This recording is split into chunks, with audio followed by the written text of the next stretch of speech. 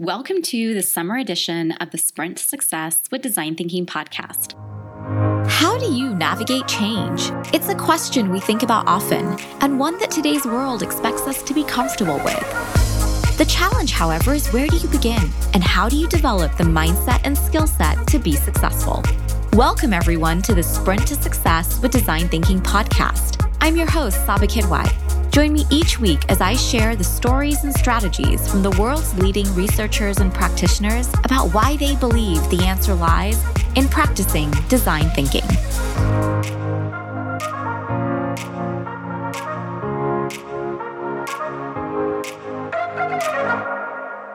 We talk to a lot of people both in our community as well as people outside of our community because we love talking to strangers. They always ask us questions that other people will ask. I love talking to, new graduates, whether they're undergrad or grad school, because they're always trying to figure out what their next step was. I always knew what I wanted to do.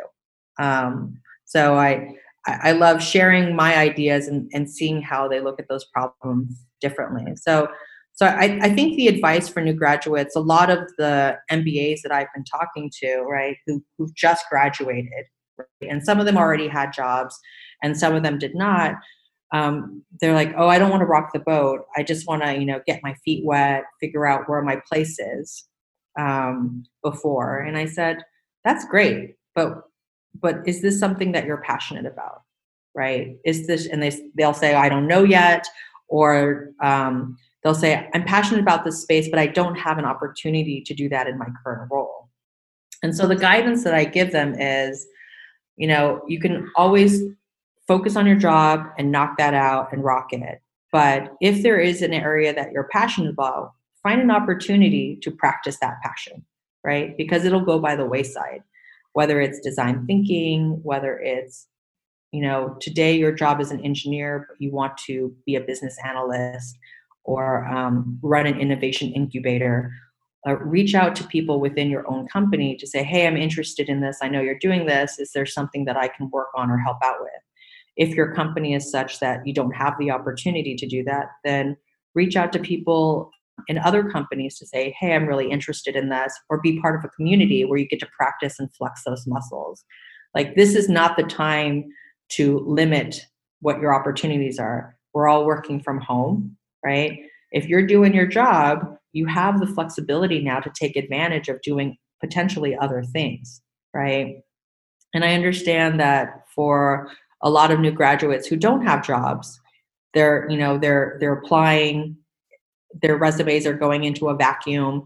What I would say is reach out and become an intern, connect on LinkedIn to say, hey, looking for a mentor or looking for a coach, and they can connect you to other people. This is the best time to network. And what I found is that people are always willing to stay, chat for 15 to 20 minutes, right? And get yourself a project, create some timelines, create some metrics, focus on that outcome, right? Because when we go back to normal, it's going to be a lot harder to do that. And this is, I feel, an opportune time to do that. I think the thing that I would share is don't expect that we will go back to normal in the context that we used to have it before. There is going to be a very new normal, right? And all of us are really uncertain about exactly what that means and what the impact of that will be. But there are some people who are really going to be focused on subsisting. They need to figure out, how they're going to live. 40 million people are unemployed. That is a really daunting challenge that is going to impact you. So understanding that will be a real challenge. But to what Diana said, finding projects and finding opportunities or areas that you're really passionate about and bringing your unique skills, bringing your unique passion to that and focus to that is really, really critical. I think that gives meaning, right? And it also gives you skills. As Diana also shared, building your network is really important. And this is probably the best time to do it. I do think that people are open to listening. I think people are open to sharing. I think people are open to collaborating. So building your network, and we've got the tools to do it virtually, even if we are not able to get together.